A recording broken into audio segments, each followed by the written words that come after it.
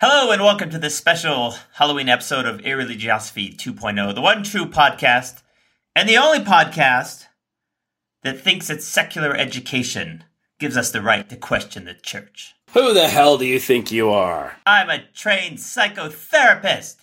I know the difference between possession and a bad ham sandwich. Matt, that was my favorite exchange in Amityville Horror, by far. It was the best. By far.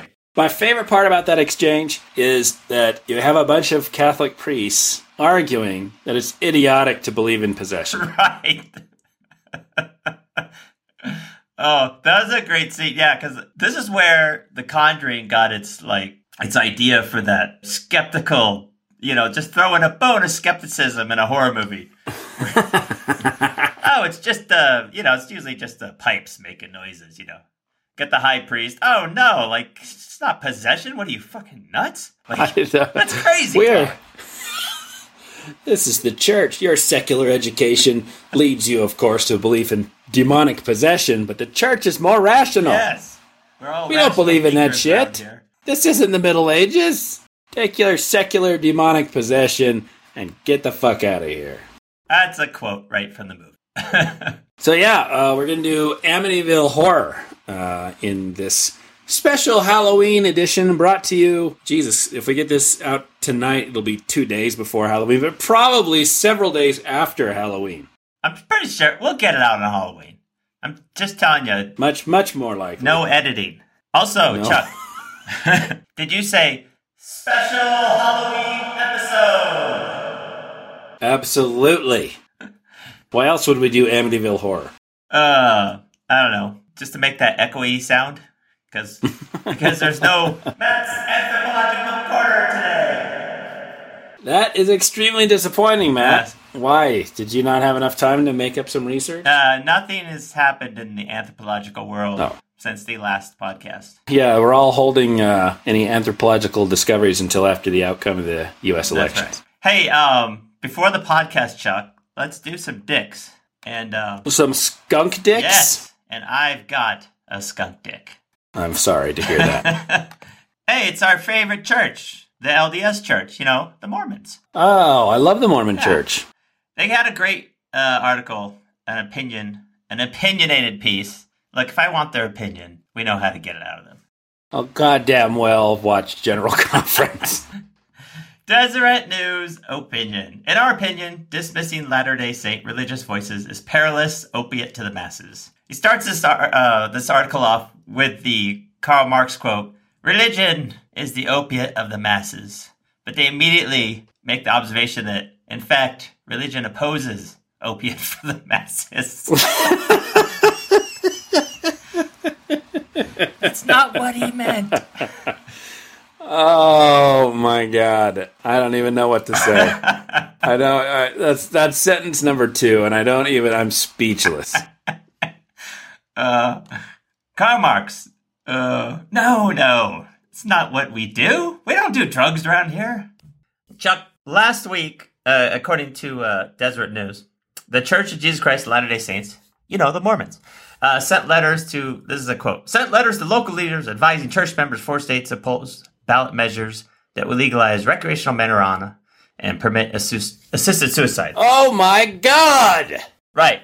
So here's the part I wanted to read. As secular society puts forward policies that appear to be designed to maximize adult indulgence. Yes. Yes. Assisted suicide. Yeah. You can't indulge those bastards who've been in excruciating pain and at the end of their lives, cancer-ridden. You can't give them any indulgences. Yes.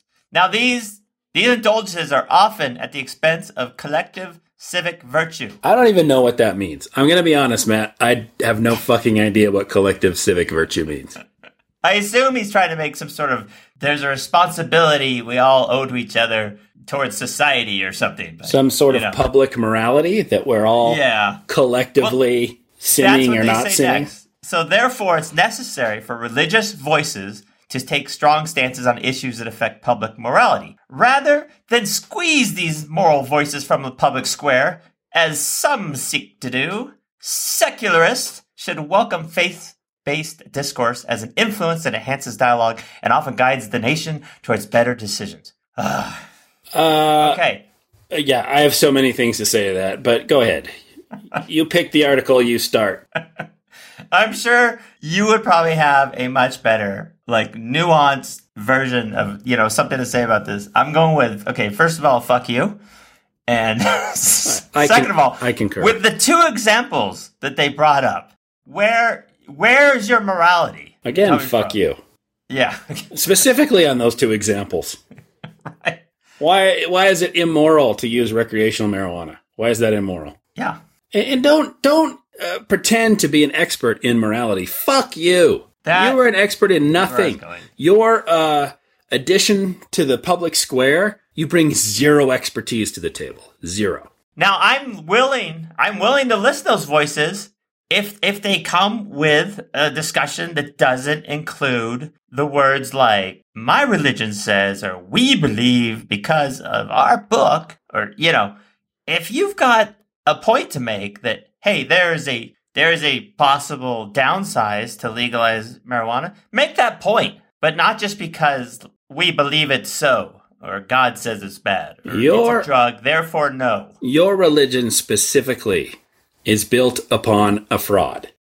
Don't tell me anything about morality when you worship a fucking con man. Can you make it any plainer than that? At best, they have no expertise, and often it's the other way around. They are found, frankly, immoral. But secondly, I have an idea for you, Mormons, Catholics, Hindus, Muslims. Preach to your choir. Preach to the people who are already converted to your religion. I think you'll have a lot more success. When you come into the public sphere and tell me that, and I don't smoke marijuana. I actually never have. But if I want to smoke marijuana recreationally, why not? Explain to me outside of your religion why that's a bad idea. And certainly assisted suicide. Oh my God. If I own anything in this life, I own my own body. If I want to, for whatever reason, have someone assist me end my life, I think that's one of the few inarguable things that you have ownership over. So again, what's your problem? And your problem, I can tell you what the problem is. God gave you that life. Well, fuck you. God, you have no evidence for any supreme being. And even if he did give that life to me, don't I own it? Isn't it a gift? Don't I own it? So shouldn't I still be able to? So as a matter of fact, your religious voices are distractions in the public sphere. Let's talk about outcomes. Let's talk about society as a whole. Let's talk about the interest the government has in these things. Let's talk about, if you want to talk about recreational marijuana, let's hear about scientifically proven dangers of marijuana. Let's hear about this stuff, right? That stuff seems to be relevant. But this bullshit about your religion have anything to say to me, a non-Mormon, or anyone else about morality, complete and utter bullshit. You preach to the Mormons, right? And preach to your little group, and you can do whatever you want. But why would you ever want to avoid society at large having access to recreational marijuana? That has zero to do with you and your group. Just the same as gay marriage has zero to do with Mormon marriages. Zero. Don't try to impose your stupid morality based upon a fraud, con man, or again, at best, Bronze Age mythology on me and my family. Yeah. Now, he finished the article with this word of warning, Chuck, so take heed. Are you ready? Yeah. It started out really good. Yeah, it finishes fantastic. Rejecting the wisdom of religion in our public agoras. Oh, nice use of agora. Requires rebuffing the robust correlations between heightened levels of religious activity and pro-social behavior such as healthy living, charitable giving, volunteerism, and civic engagement. For many, these behaviors represent the fruits of a collective wisdom retained within religious traditions and passed down through the generations. So there you go. Reject them at your peril. And now Chuck is dead. He's gone. He is silenced. I'm sorry. Wisdom. I'm hypnotized by his alliteration. Requires rebuffing the robust, and then he lost. He could only do three. Rebuffing the robust correlations between heightened levels of religious activity and pro-social behaviors. Because if you're not religious, Matt, you are necessarily antisocial. Yes. healthy living, charitable giving, volunteer. Nothing. None of this is part of my life. I am antisocial. Yeah, I will true. admit to that. God damn it, I am antisocial. I do not live healthy. I give charity, but I give typically to atheist charities. Yeah, or secular charities. Yeah, I am civically engaged. So fuck you, assholes. Two of my biggest charities in Utah, the Road Home and the Utah Food Bank.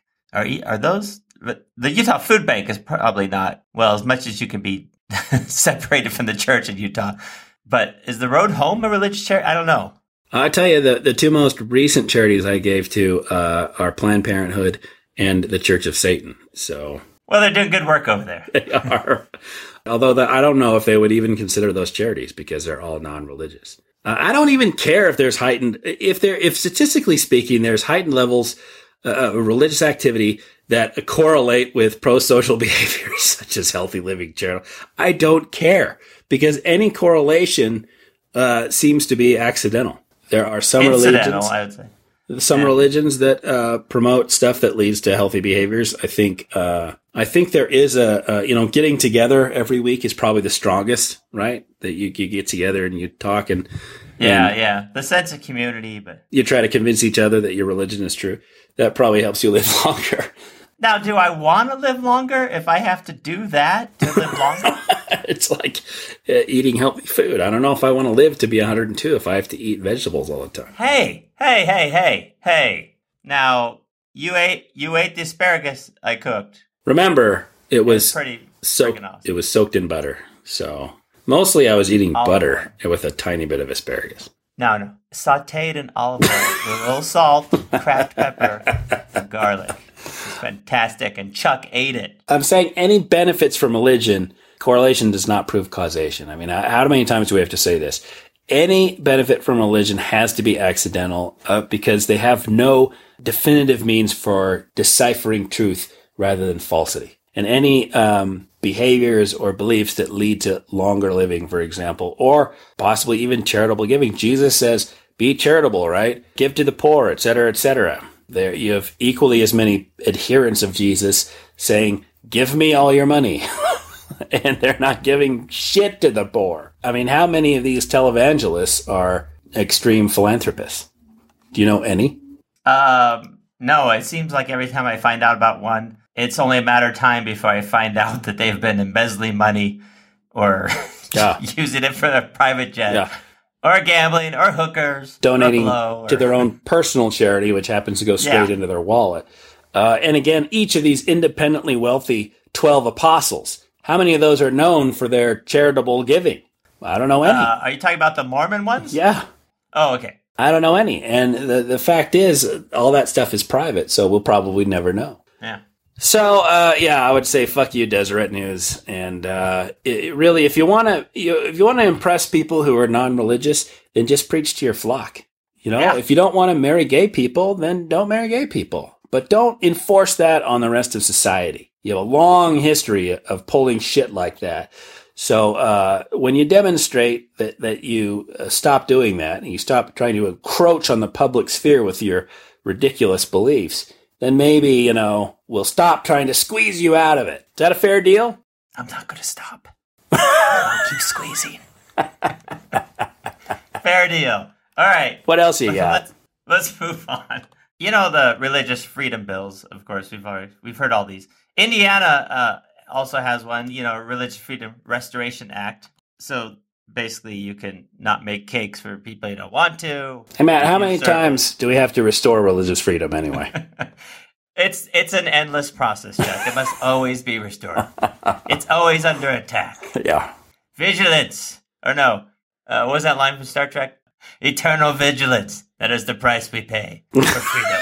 You mean the line from Thomas Jefferson? No, the line from Star Trek The Next Generation. The one Picard says to Data or somebody. Pretty sure that's where it came from. The price of freedom is eternal vigilance. Who is this Jefferson you speak of? Sounds like some sort of founding father we probably did a podcast on. It sounds like an evangelical Christian founding father. I was probably sleeping at that part.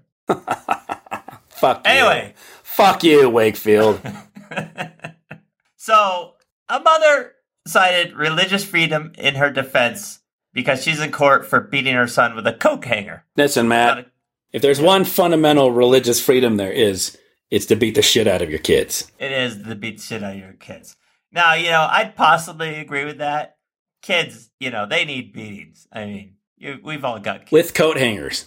Until I saw the picture of the bruises on this kid, and if you want to look this story up, it's pretty fucking nasty. I mean, this is like some Rambo coming back from Vietnam bruises on his back. This is pretty... They initially charged her with felony battery.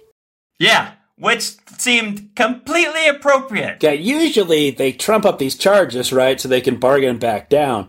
But I think that's what she should have been convicted of. Felony battery. Jesus. Yeah, pretty nasty. Now, her defense in court was the following Proverbs 23:13-14. Do not withhold discipline from a child. If you strike him with a rod, he will not die. If you strike him with the rod, you will save his soul from Sheol. Sheol? Yeah, the pit. Sheol. The pit. Hell? Hades? Well, I mean, now I understand, What's a few bruises compared to Sheol, Chuck? Jesus. So apparently she was worried for her son's salvation with God after he dies. Yeah. Now, one of the things she said is that she beat him because she was stopping her son from dangerous behavior that would have seriously have harmed his 3-year-old sister. Therefore, she hit both children with a coat hanger before telling them to kneel and pray for God's mercy. This is according to court documents. Well, Yeah. I was worried for my son's salvation with God after he dies, after I kill him. I mean, after he dies. True. No fault of my own, because the Bible told me they're not going to die. Yeah. So possibly the worst part of this is that an Indiana Supreme Court decision has already given parents the right to punish their children with cords or belts and possibly coat hangers. Yeah. So... fantastic. Good job, Indiana. Yeah. So they made an agreement to reduce the charge to a misdemeanor, and then in exchange, prosecutors dismissed a neglect charge and felony battery. So, yay! Remember those voices of religion, morality that want to be in the public square earlier? Yeah. Well done. Matt, this isn't true religion. Well, they're not smoking marijuana, so they have nothing to say about this. 36 bruises. It's just like to point that out. 36 separate bruises. All right, that's as much skunk dicks as I can stand. Should we even bother putting it in the computer? I don't know. Doesn't seem necessary. I like using the computer. Ah, shit. We bought the computer. We might as well use it. We bought the computer with funds that were donated through the Patreon account. Yeah, and we got a special Halloween computer. Oh, yeah. Wait. Stop the computer. We need to vote. Oh, yeah. My vote is for Amy Schumer and her formation parody. There's a lot of backlash against it. I don't know why, because I just heard about it, and I don't know what a formation parody is. Matt, there's a lot of cultural appropriation going on. Unacceptable. Is that what it is? I don't know. I haven't seen either video.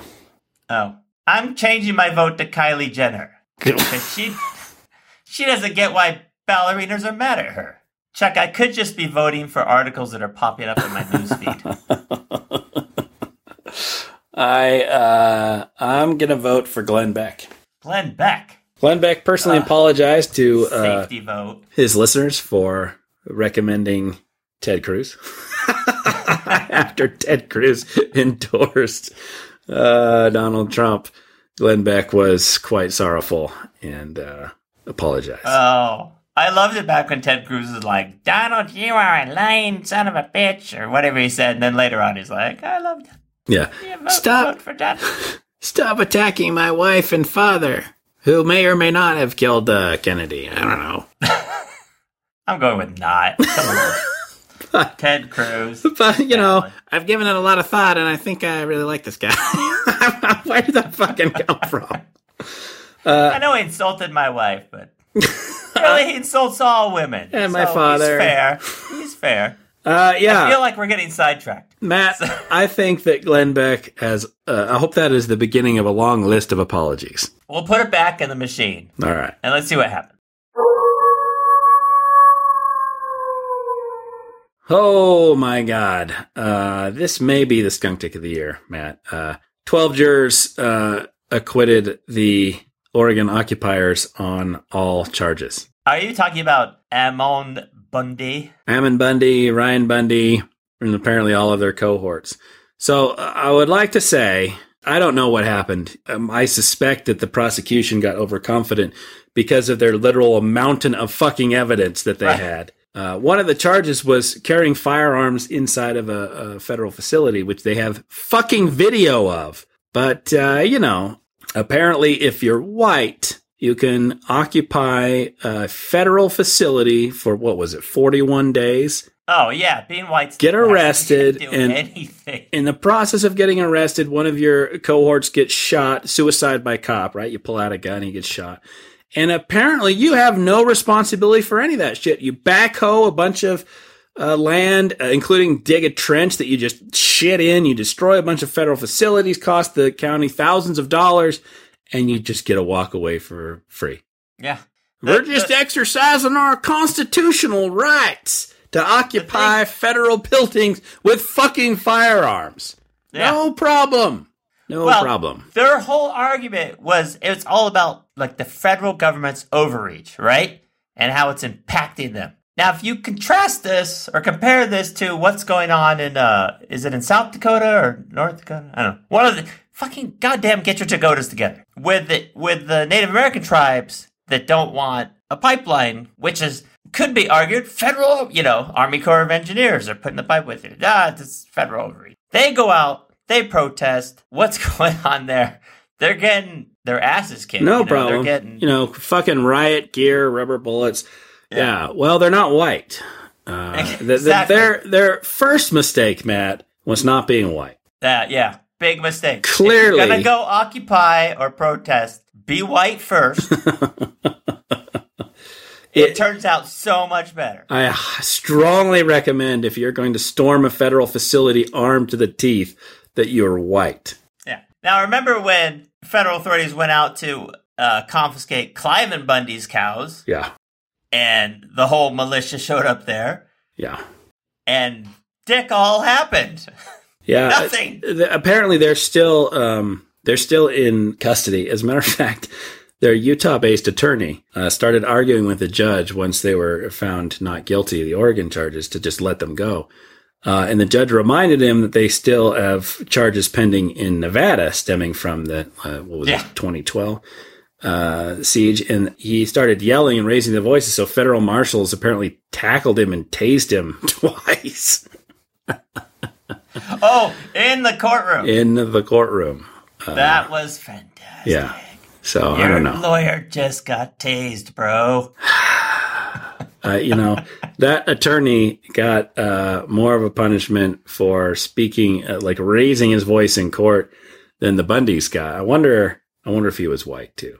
I think so. Yeah. There's a picture of him on the article. Do not raise your voice at a judge while brown. Oh no, he probably would have got shot. Right, he was only tased, so he had to be white. Not only did they get off on all of the charges, but all these idiot sovereign citizen groups around the country are fucking emboldened now. You got a dispute, solve it with guns. Now I'm going to get to see this shit happen over and over. Yeah. I think one of the problems here was that it's people with more knowledge about the law than I are saying is that they weren't charged with the proper crime. Because one of the things they were found not guilty of was conspiring to prevent federal employees from doing their jobs. And they were saying, no, we didn't stop them. They could have come in and done their jobs. Look, bunch of fucking rednecks with rifles and guns, at my job. I'm going in there. I'm not going anywhere near there. I'm not going there. No fucking way. Not a chance. Holy crap. No, they could have come in. Oh, okay. Jury of their peers, I guess. Yeah, they said that, it's not an endorsement of the actions of the group. Well, yes, it fucking was. It absolutely 100% was an endorsement of the action of the group. I don't know how you interpret that otherwise. And it's certainly how all the sovereign citizens are going to interpret it.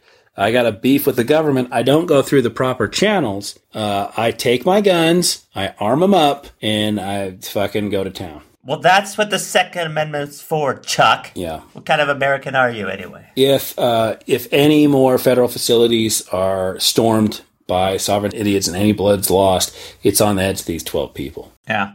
I'm waiting for this to happen in Utah, because Utah is currently spending, I believe it's about $14 million of my money to try to wrest federal lands away from, the government. Yeah. To put it to our own good use, because we're much better users of that land for everybody's. All right. Okay. Like they win. So who are the skunk dicks there? The 12 jurors. Jury. Oh, the jury. Okay. Yeah, it's not Ammon Bundy and those guys are the winners. No, they were skunk dicks a long time ago. It just seems like the most open and shut case ever in the history of right. Storming of federal facilities with firearms. I mean, so it's either a massive fuck up on the prosecutor's side, or there are 12 incredibly stupid people. Yeah. I do want to get to Amityville Horror, Matt. Let's get to it then. On to the meat of the podcast. Do you remember hearing about this, Amityville Horror? I remember the movie in the 70s and seeing it and being really scared at the time. I remember reading the book in my basement bedroom and coming to the part where the guy looks up in the window, his daughter's bedroom window, and sees like the silhouette of a pig with bright, glowing red eyes staring back at him. I couldn't read anymore. I was too scared. Whoa. When I saw that in the movie as a kid, it was very scary. When I saw it in the movie 2 days ago. Yeah. So in research for this podcast, weird. I went over to Matt's house and we watched Amityville Horror 1979 together. And I was highly disappointed in the special effects. Yeah. I mean, it is different, watching something when you're 7 years old as when you're 44. But I was expecting something really scary, and they just had fucking like Wilbur from Charlotte's Web rooting around in the window. I mean, it was actual footage of an actual pig. I was trying to figure out how they did that effect too.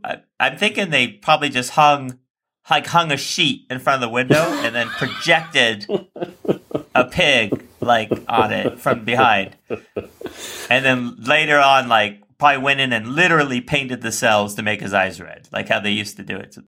It was one of those things where they're like, oh, God, this movie comes out 2 weeks from now. Well, just fucking, let's get some stock footage of a pig and throw it in there. Just a pig eating some shit. It's like, rah, rah, rah, rah. Well, Matt, I've got red eyes, therefore scary. This Amityville Horror is, of course, based on a true story. Probably the truest true story of any horror movie. This stuff actually happened. Yeah, real. That's why it's scary. I think, that's why it's so scary. I think we can pretty much, other than The Exorcist, we can probably nearly completely blame this entire story on The Exorcist, which premiered in December 1973. But really, we can blame it. I think this Amityville got off running because of an article that was published in Good Housekeeping in April of 1976. Good Housekeeping? Beacon of haunted house stories. Oh, yeah. It was entitled, Our Dream House Was Haunted. Oh. Because, Good Housekeeping is only read by bored housewives, right? Yeah. Who want to know how to keep their house clean. That's good housekeeping. Of course, Jay Anson then released the Amityville Horror, A True Story, in September of 1977, and it went on to become a bestseller. I believe it stayed on the New York Times bestseller list for 8 straight months. That's not bad. 8 months this was on the bestseller list. So what actually happened? Well, the only true part of the Amityville Horror is that sometime in the morning hours of November 13th, 1975, 23-year-old Ronnie Butch DeFeo Jr. loaded a shotgun and murdered his father, mother, each of which, by the way, he shot twice. Shot his father and mother twice, and 4 siblings. Each of those were shot once. All 6 victims were found lying face down in bed, but there's evidence that at least one victim was shot away from bed. That's Dawn DeFeo, Ronnie's sister. She had blood and brain matter in her hair, but there was no blood spatter on the headboard of her bed, which is white. You see in the crime photos, it's totally clean. There is blood spatter on the floorboards and walls in the hallway, I think, of the same floor, which is likely where she was killed before being placed in bed. Initially, Ronnie Jr. told authorities he thought his family was murdered by the mob, which seemed plausible, right? Because they all looked like they were executed, right? They're all execution-style killings. But within 24 hours, he broke and confessed to all 6 murders. And it was a demon that made him do it. Not initially. Not yet. Not yet. He has something like 15 different stories that he's given of the events of that night, so we'll probably never know. But it did, initially it seemed very strange that 6 people who were spread out over 2 different floors were murdered by one person, right? And then the shotgun that he used was extremely loud. It was 140 decibels each shot. So you'd think that, a jet plane taking off, I believe, is 100 decibels. So you think that at least one person would wake up and escape, right? But no one escaped. So early news reports started popping up about drugs being used to sedate the family, right? Okay. But when the toxicology reports came back negative, people began speculating, well, maybe there was an evil force holding the victims down. And that's probably where the Amityville Horror Story got its start. That's where they went. Immediately. Shortly, yeah. Could be drugs. Nope, not drugs. Well, evil spirits, definitely. Evil spirits. So shortly after this, Ronnie Jr. began claiming that dark voices told him to kill his family. Again. Insanity defense. Yeah. That didn't actually work. He's currently serving 6 consecutive 25 years to life sentences. But initially it was an insanity defense. So Ronnie went to prison. Right? And he's still in prison. I think he's 65 years old now, I think. Huh? Matt, it may surprise you to learn that he did not inherit the house. I'm a little surprised. Do you lose inheritance rights just because you go to jail for murdering everyone in your family? I thought if you murdered your parents, it automatically defaulted to you. Right. Apparently that's not true. We'll have to get some lawyers in on this, but apparently that's not true. Fucking government overreach. House went on the market, and it was on the market for, I think, about a year until it was purchased by George and Kathy Lutz in December of 1976 for $88,000. Matt, that's about $40,000 less than the market price. Yeah. So it's on the river. It's on water. It's riverfront property with a boathouse, too. Well, yeah, but that's like a kind of a dream thing of mine. So property. When people say you can't put a price on life, well, apparently you can. 40 grand. Yeah, mass murders apparently are worth about 40 grand off the market value of your home. Well, would you buy a murder house? I would definitely buy a murder house. Yeah, you like that gory stuff. 100%. I don't know if I could buy a murder house unless it was on a riverfront. With a boathouse. With a boat. If it comes with a boat, yeah. So the Lutzes moved in on December 18th, 1975. Matt, I was 3 years old at the time. This is all true story stuff still, huh? We're still in the realm of true stories. Okay. And that ends right now. They claim that evil forces went to work on them right away. Apparently a priest, a friend of the family, blessed the house on the first day they moved in, but said he felt really cold in the sewing room. And he heard a voice, like a loud, deep, masculine voice, to tell him to get out. Get out. And he also felt like someone slapped him in the face. Oh. Maybe I'd get out. Maybe that did happen. Maybe someone did slap him in the face. Right. Later, blisters appeared on his hands, Matt. Well, we know what those are from. I don't think there's any mention from the priest about flies like there was in the movie. So I'm a little skeptical about the flies. Yeah. To talk about the movie for a second, that was such a weird scene to me that the priest goes out to the house, knocks on the door, nobody answers, so he walks in. Hello? Hello? Matt, he's a priest. No one's going to question a priest. He's too honest. Then he goes upstairs to a particular room. Like, for what reason? I don't know. And he starts breaking out his house blessing gear, right? It's like a little this, a little that. There's some sort of purple priestly scarf. Yeah, he had some sort of scarf. Like, what the fuck is up with their stupid uniforms? They had like scarf, and then like later in the movie, he's got some sort of weird hood, and I don't know. Yeah, it's pretty weird. And then the flies start coming out very slowly. I actually kind of liked the scene because it was kind of creepy with the flies, and they're covering the window. He starts coughing, the door slams shut, and then he's like, and then it's like, get out, and fuck, he got out. Oh, he got out all right. That's what you do. You get out. Now, the priest claims he tried to warn the family multiple times, but there's always too much static on the phone, right? Yeah. Now, apparently, there is no such thing as cars or bicycles in 1975. Or even mail. Would you go back to that house, Chuck?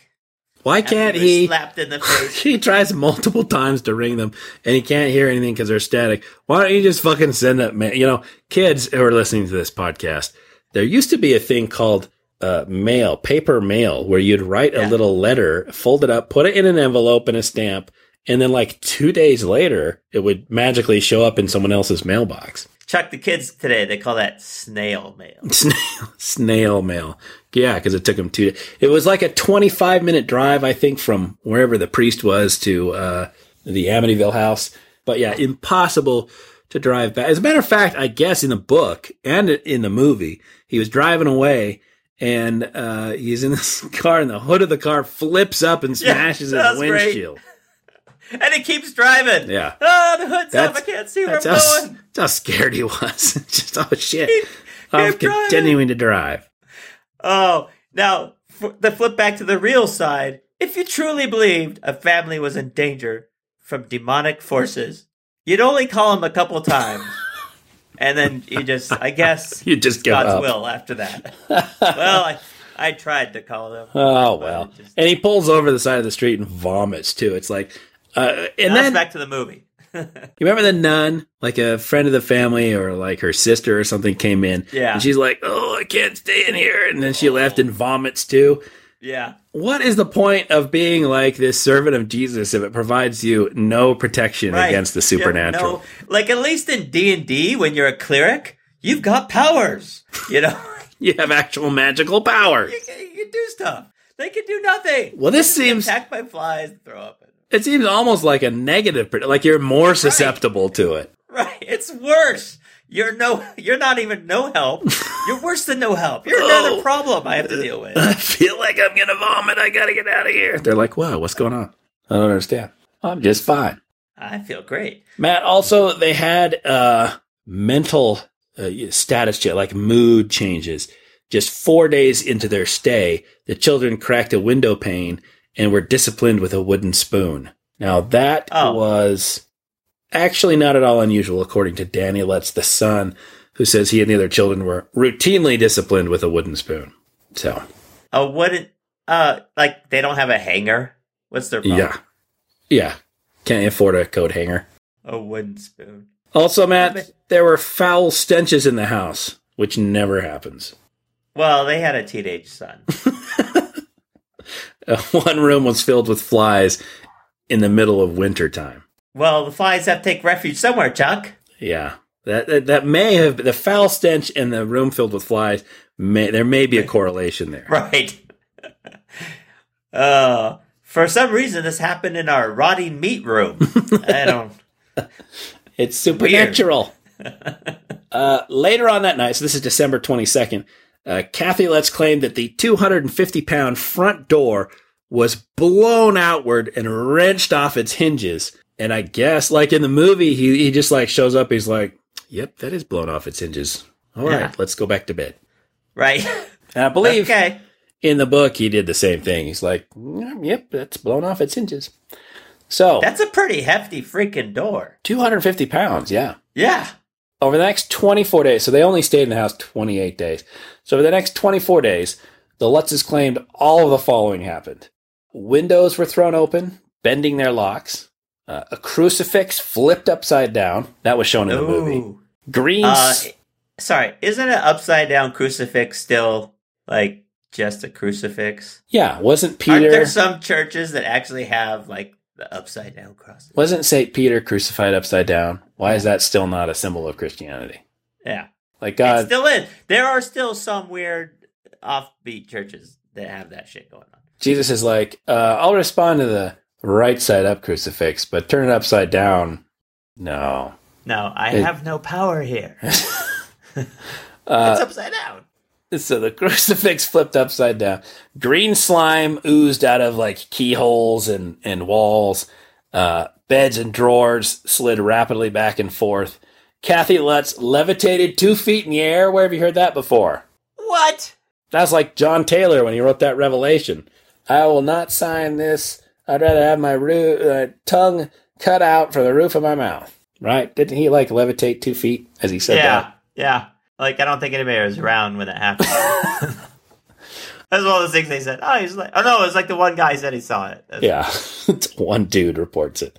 Kathy Lutz peered into a mirror and saw herself as a wrinkled old woman. Don't worry, Matt. Like 6 hours later, she got better. So that's all right. Oh. Now, if you looked in yourself and saw yourself as a wrinkled old man and you put your hands up and you felt the wrinkles and crow's feet and all that stuff, what would be your first inclination? To look in a mirror.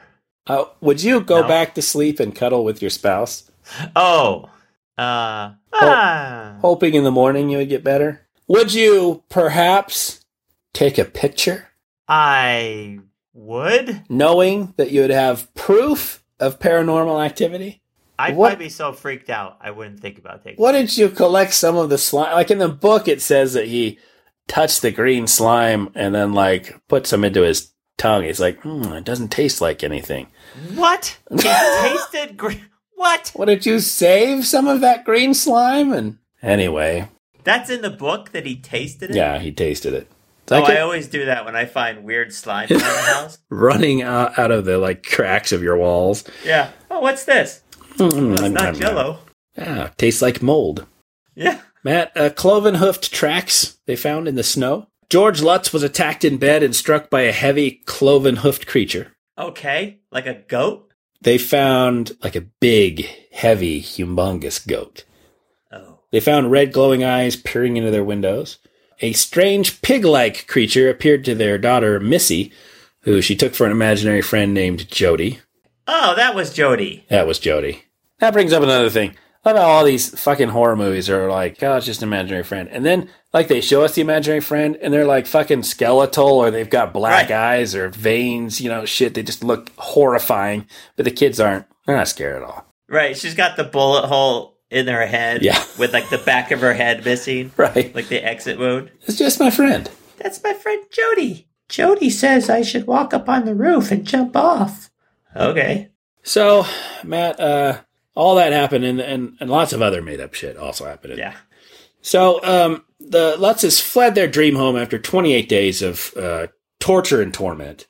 And remember, the final shot in the 2005 movie reminds us they never returned to their home, right? Not even for their possessions. Yeah.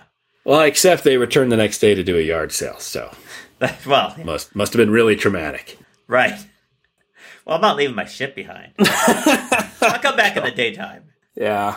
Anyway, 3 weeks after they fled the demonic forces threatening them and their children, they did an interview with a local news guy on Channel 5 Metro Media News. Because typically what you do after spending 4 weeks of the most terrifying weeks of your existence, and you just relive the most terrifying events of your entire life on network television. Memories fade over time, Chuck. Yeah. Yeah. Or they get replaced with more vibrant fake memories. Not even a month out. Hey, let's do an interview on the news. The news reporter said he had done extensive research, much like what Matt does for these podcasts. Oh, I did yeah. And he found that every inhabitant of that home, and apparently all the homes on that property ever, had problems with the supernatural. I believe this plucky reporter and his extensive research. Apparently there was a home on that hill, or on that property before, and, was torn down before this one was built in 1927. So they talked of feeling the presence of some energy inside, some unnatural evil that grew stronger each day they remained. It's because they did move the bodies, Chuck. They moved the headstones, but they did move the bodies. Do you know that means the Lutzes are massive super pansies? They only lasted 28 days. The DeFeos lasted 9 fucking years. Lutzes lasted 28 fucking days. I like how in the 70s movie and the 2005 version, down in the basement, I don't know what the hell it was supposed to be in the old 70s, the original movie, where like he breaks through a wall and there's a hole in the floor and it's like red lights, and we never find out what that is. Yeah, it's like some pathway to hell or something. Right. But in the 2005 movie, there's like a whole series of there's like a cavern with like cells and weird, I don't know, crazy monsters. Like Reverend Ketchum was sacrificing, I don't know, Native Americans or something. Yeah, it was like this giant, and it all ends in this giant circular chamber with some crazy looking priest guy. Yeah. Which would be awesome to find under. Can you imagine you went down your basement, you broke through a wall, and there's a whole like secret labyrinth of rooms? If only. God. If only. How cool would that be? Not just some glowing hole in your floor. What do you do with that? A couple days after they had this Metro Media News report, they held a joint press conference with Ronnie DeFeo's attorney, who said he was launching an investigation of the house to determine if he could get a new trial for his client, right, who had already been found guilty on all the charges. They somehow rejected the not guilty by reason of insanity defense. Yeah. So, Matt, if you were, and he said he's going to commission studies to see if the occurrences were natural or supernatural. So, Matt, imagine for a second you're a slimeball attorney hoping to get your obviously guilty client out of prison. Who would you call to investigate the possibility of a paranormal occurrence? Who are you going to call? I think that question answers itself. You got it. The Warrens. Oh, the Warrens. Oh, where have I heard that name before? The Warrens, Lorraine and Ed Warren, who we know from such films as The Conjuring and The Conjuring 2. Right? We know that they're not your normal charlatans. They're highly skeptical charlatans. Yes. So you remember when they said, no, most houses aren't haunted. It's usually just the pipes. Right. So what do you think these two... It's a good thing they called these qualified investigators.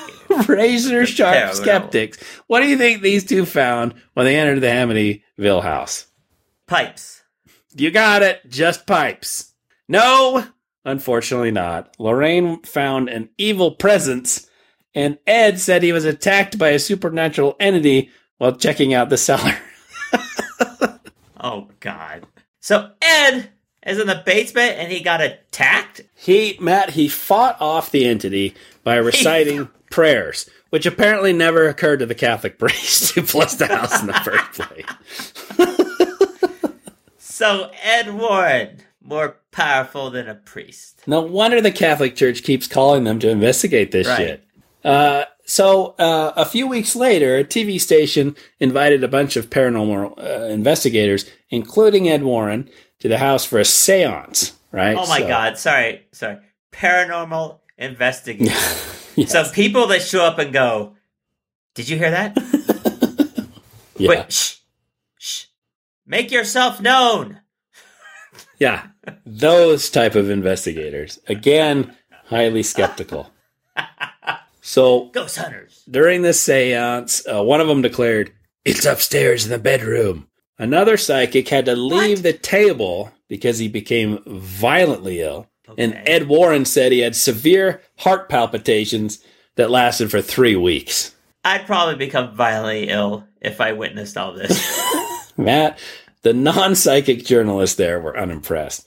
Anchorman Marvin Scott said, "The only voices I heard that night were my crew wanting to know when we were going to eat the sandwiches we brought along." That's the best I ever heard. A bunch of people sitting around going like, did you hear that? It's upstairs. I'm hungry. So ridiculous. What am I going to eat? So, Matt, now we get some actual investigators coming in. So early on, there were some fairly good investigations of the Amityville horror. And there are a couple of investigators who are all over this stuff. They actually tracked down, in the book, the priest's name was Father Mancuso, but they actually tracked the actual priest down, whose name was, I think, Ralph Pecoraro, and interviewed him. And he told them that, it wasn't like in the movie, but he said, it felt like I didn't hear a voice telling me to get out, but it felt like the house was like conspiring against me and trying to get me out. And so he was kind of backpedaling on that, right? Right. So then in 1979, that priest was interviewed on the In Search of show, hosted by Leonard Nimoy. Oh, that's right. In Search of. So he doesn't give his name because he's worried about ruining his reputation, I suppose, or backlash from other priests. So he's interviewed in shadow, and he says a bunch of shit like everything happened, right? He said, no, it felt really cold. I heard a voice telling me to get out, and it feels like someone slapped me in the face. And a couple, weeks later, blisters appeared, and the doctors couldn't tell me what was going on, et cetera, et cetera. But later, he was called to testify in court because there are a bunch of lawsuits that are, one of them was by the attorney who claimed credit, right? There are a bunch of lawsuits. One of these lawsuits subpoenaed this father, and it was released in 2001. And the priest basically said nothing happened at all. I didn't even go in the house. Oh, so much like what surprises me here is that a Catholic priest who was taught to be scrupulously honest by Jesus himself has so many different versions of the same event. But the one version he gives when he's under oath, is that he never went into the house, and he just told his friend Kathy Lutz, when she told him she was moving into a new house, he said, "Oh, great, we'll say a mass for you in church. Enjoy your new house." Oh, thanks. So very early on, the nail in the coffin was put into this whole story so the book was very successful, and the movie's just about to come out. Around that same week, the attorney who defended Ronnie DeFeo blew it wide open. So he had a press conference, and he announced that he had made up the entire story with the Lutzes over a bunch of wine. And his idea was, if he could establish that there were dark, evil forces in the house, then he could get a new trial for his client, Ronnie DeFeo. Now, why would the Lutzes go along with this? So that's a good question. Why did the Lutzes purchase it in the first place, right? They're looking around for a new house, and they're looking in the $30,000 to $50,000 range. They ended up with a house that cost $88,000. Why? Because it was such a good deal. $40,000 less than the market price. Yeah. But unfortunately, very rapidly into it, he starts having problems at his place of business. He can't make payroll. And you can see part of this in the movie, right? He's becoming under increasing stress. Yeah. This buddy of his is coming saying, "Hey, your payroll check can't make it." And for some reason, in the middle of the movie, one of their relatives is having a wedding, and they have $1,500 in cash for the caterer, and it falls off the back of the couch, and the ghosts take it. Right. Just immediately disappeared. What are ghosts going to do with $1,500? Shit, throw a kegger. The ghosts are like, hot damn. Wad of 20s. This is fantastic. The ghosts were that was just part of their torture program for the father. Yeah, to increase the stress. Played in the movie by very Bee Gees looking James Brolin. That is one manly man. That is the most impressive beard and hair I've seen in a long, long time. Ryan Reynolds can't even... He shouldn't have even tried. My God. He pretty much just looked like he did in Blade Trinity. He's like got a stylish short beard, and he's ripped as shit. Not nearly as 70s as James Brolin. No. James Brolin had that because he had that kind of boofy, feathered, Charles Ingalls look with the beard, and then that kind of strong body, but just with that edge of 70s like softness to it, because people that get it all veiny, ripped back then, you know? Right. Like it's kind of the natural William Shatner or Gil Gerard. Yeah. Yeah, no question. No question. James Brolin wins the battle of those two George Lutzes. Now, who would you go with? Margot Kidder over? I'm gonna go with Margot Kidder on that forgettable actress who's in the new version. I'm gonna go with Margot Kidder on that one too. Yeah, there was literally no reason to remake Amityville Horror. No, it was so similar to as it started, like the first part of the movie. Like, literally just copying the first movie almost. Like they find the house, the 3:15 on the clocks. He starts getting annoyed. The kids are annoyed, and then they don't have the cool pre-scene, so. Which at least didn't happen for like an hour into the movie for some reason. Yeah, so strike three. Yeah, strike three. So in addition to these money problems they're having, rapidly declining, he's trying to save money, right, by moving his boat in, and he's trying to move his business into his house so he can not pay rent. So clearly, and this is in the book as well, clearly he's having monetary problems. The IRS is looking into auditing his business. And the property values in Amityville are tremendous. So sure, his house is $88,000, which is about $40,000 more than he was looking to buy. But all of the houses around him are over $100,000. So the property taxes are ludicrous in Amityville. Right. So he's got tons of financial problems. And I think they didn't even make a single house payment. They last 28 days and then left the house. So my guess, perfect timing. My guess is, no mortgage, right? My guess is that they very quickly wanted to do anything that would turn their finances around, both the house, the business, everything.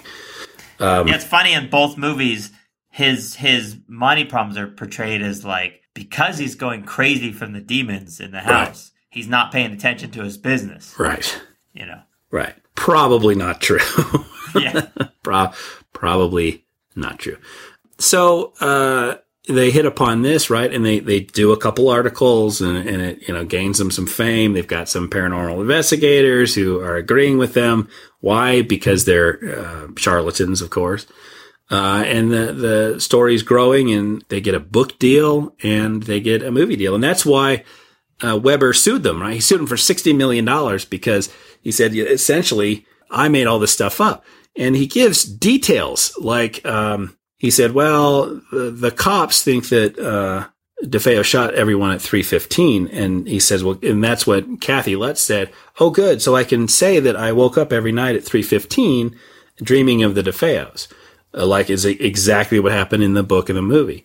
He said that he showed them pictures of the crime scene, which had toilet bowls that were black. And that eventually made it into the book. And I believe the second movie with all the sludge that came up. But he attributed the blackness of the toilet bowls to fingerprint powder, right? Why is fingerprint powder doing in the toilet bowl? Listen, man, you got to be thorough in this shit. Matt, what if you found demonic fingerprints in the toilet bowl? Oh. They got to climb out of somewhere. Oh, like Ghoulies. Yeah, exactly. There's an old movie for you. God. Ghoulies. It's just a Gremlins ripoff. So apparently, clearly there's a monetary motive. There were, I believe, somewhere around 14 lawsuits. And this is where we get most of the actual information because these guys are under oath. In one of the lawsuits, George and Kathy Lutz are essentially forced to admit that nearly everything in the book was pure fiction. Yeah. So the judge found that it was essentially a fictional novel that was largely made up by William Weber. And remember, he's testifying.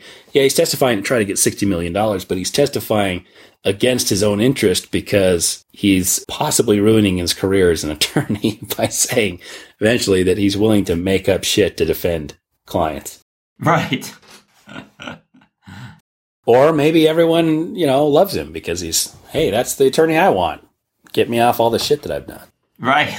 They weren't able to, if you go back, these investigators early on went back and looked at all of the weather events that were in the book. And when they said that they found cloven hoof prints in the snow, there was no snow on the ground. When they said that it was raining, clear skies. Well, I think there was like one where he said he looked up and saw a pig in the window and the moon was full. Well, on that night, it was like a 3/4 moon. I mean, they got like nothing right. Right. If you said something that was verifiable, it's absolutely false. I think they got one thing out of the book right, which is like a gust of wind at 1 o'clock in the morning, and that actually did match up to me. So the whole thing must be true. Yeah. It's all true. It's all true. So, Matt, the facts of the matter are that the initial haunting has none of the events that later became famous, right? In the initial Good Housekeeping article, there's no levitation. There's no talk about the priest getting out. There's no talk about green slime or anything like that. That all came later, right? Just like all this other stuff that we see that's made up, right? Right. This is what happens with fake stories. They get bigger and bigger and bigger in the telling. You talk to the Cromartys, who moved in right after the Lutzes. They bought the house for $55,000. So apparently a haunting, 28-day demonic possession is worth $33,000. So that's the secret to a good deal. Murder house, then a haunting. Get it demonically possessed. Then you swoop it. Okay. So he said green slime oozed out of this particular keyhole. She went and showed these reporters that on that particular door, there was no keyhole. There was just a plate on there. Remember the door that was wrenched off, the 250-pound door? Ah, yes. Wrenched from its hinges. Original door, still standing, no damage to the hinges, nothing replaced. As a matter of fact, those investigators visited local repair shops. No one had been visited by the Lutzes to get any repairs done. So you looked at the windows, right? That the windows were thrown open and their locks were bent. Nope. You could see the original paint, original varnish. No problems there. You remember the police arrive in the movie, right? Like halfway through. Oh, yeah. Police. First movie or second movie? I can't remember. Police were never called. There's no evidence during the records of the time, their 28-day stay, that the Lutzes ever called the police. Now, Matt, if you saw red eyes glowing and looking at you from outside, or even before that, what you assume are acts of vandalism, like the windows opening up and closing up, isn't the first thing you do talk to the police? Yes, I'm white. I'll call the police. It's safe. So no records they ever called, and the son of the police chief at the time said no one was ever called. And also, Matt, after the Lutzes moved out, there's several inhabitants of that same house at 112 Ocean Avenue since, including the Cromartys. The Cromartys had to leave. The only complaint they have, there's nothing supernatural. The only complaint they have is that the story is so famous that they have these assholes sitting on their property taking pictures all the time, like all hours of the night. People that are looking at the house, taking pictures, et cetera, et cetera. That's their big complaint: invasion of privacy. Oh yeah. No supernatural event occurred any time after this. So my conclusion is, given all this information, that the house at Amityville was actually demonically possessed, and then Satan was like, "Whoa, whoa, whoa! You guys are getting way too public on this shit. You got to dial it back." He kind of reined in his little demonic inferiors, and so look, we got to put a lid on this shit. We got to stop being so obvious, and now they're just focused really on making people atheists now. Oh, so it's an atheist movie. Yeah. So Satan's knew, like after the 70s, he thought, I'm gonna start getting people not to believe in either Satan or God. That's his new strategy. Ah. That seems, that's kind of a win for him still, I think so. Partial win. Hey, as a quick review for this movie, 70s or 2005, which one's better? Definitely the 70s version. Hands down the 70s version. Yeah. The 2005 version, very forgettable, extremely drawn-out ending. Yeah, kind of pretty much every standard, horror meme, boo, scare, I'm dead. No, I'm not dead. I will say the special effects, much better in 2005. Yeah, they were a little, that kind of, if you go back and watch the original one, the pig in the window and, that totally took me out. The blood in the walls, because you can clearly see the holes that they're seeping out of. Really low budget, yeah. Yeah. Kind of detracts from it, but overall scarier. But still it's confusing. The 70s. I mean, my God. Then, it was so awesome. But the 2005 remake never should have happened. I don't know why it happened. I don't know. Matt, you know that there have been something like 11 or 12 Amityville horror fucking movies. What? TV shows. Seriously? Yeah. Oh, God. Yeah. God, I missed them all. And I think they're going to reboot another one in like 2017 or 2018. So we have not heard the last of the Amityville horror. Well, that's what they, it's name recognition. I think the name, they'll see the movie. I think you can't keep a true story down. Yeah, that's probably it. You can try to debunk it, but the truth keeps coming out. It's funny that this was debunked like nearly immediately, like within, like before the movie was even released. I think maybe before the book was released, these two investigators got like an advanced copy and they just debunked the shit out of it. But again, it's proof that, don't tell me this, the start of Christianity was supernatural or had to be supernatural, or that, if you say one incredible thing, that there's a bunch of people saying, no, that's not true, that will stifle it. Never. The more sensational shit, the better. That always wins out. Yeah, well, who's going to see a movie about a demonic possession or, a demon house that immediately gets debunked and then they leave and somebody else buys the house for a great deal? It just doesn't make good cinema. No. Oh, that's why skeptics don't write movies. Okay, I've got this thing about where aliens come to visit the Earth, but it turns out it's just some people making up shit. We're gonna make the story of some signals that a lot of people think are alien in nature, but the truth comes out as a bunch of scientists do a bunch of calculations, and it turns out that their theories are verified, and it's not supernatural after all. It's just background noise. Riveting drama. I tell you, I'd watch a Amityville horror over that movie any day. Well, is that it? Is that the end of our special Halloween episode? That's the end, Matt.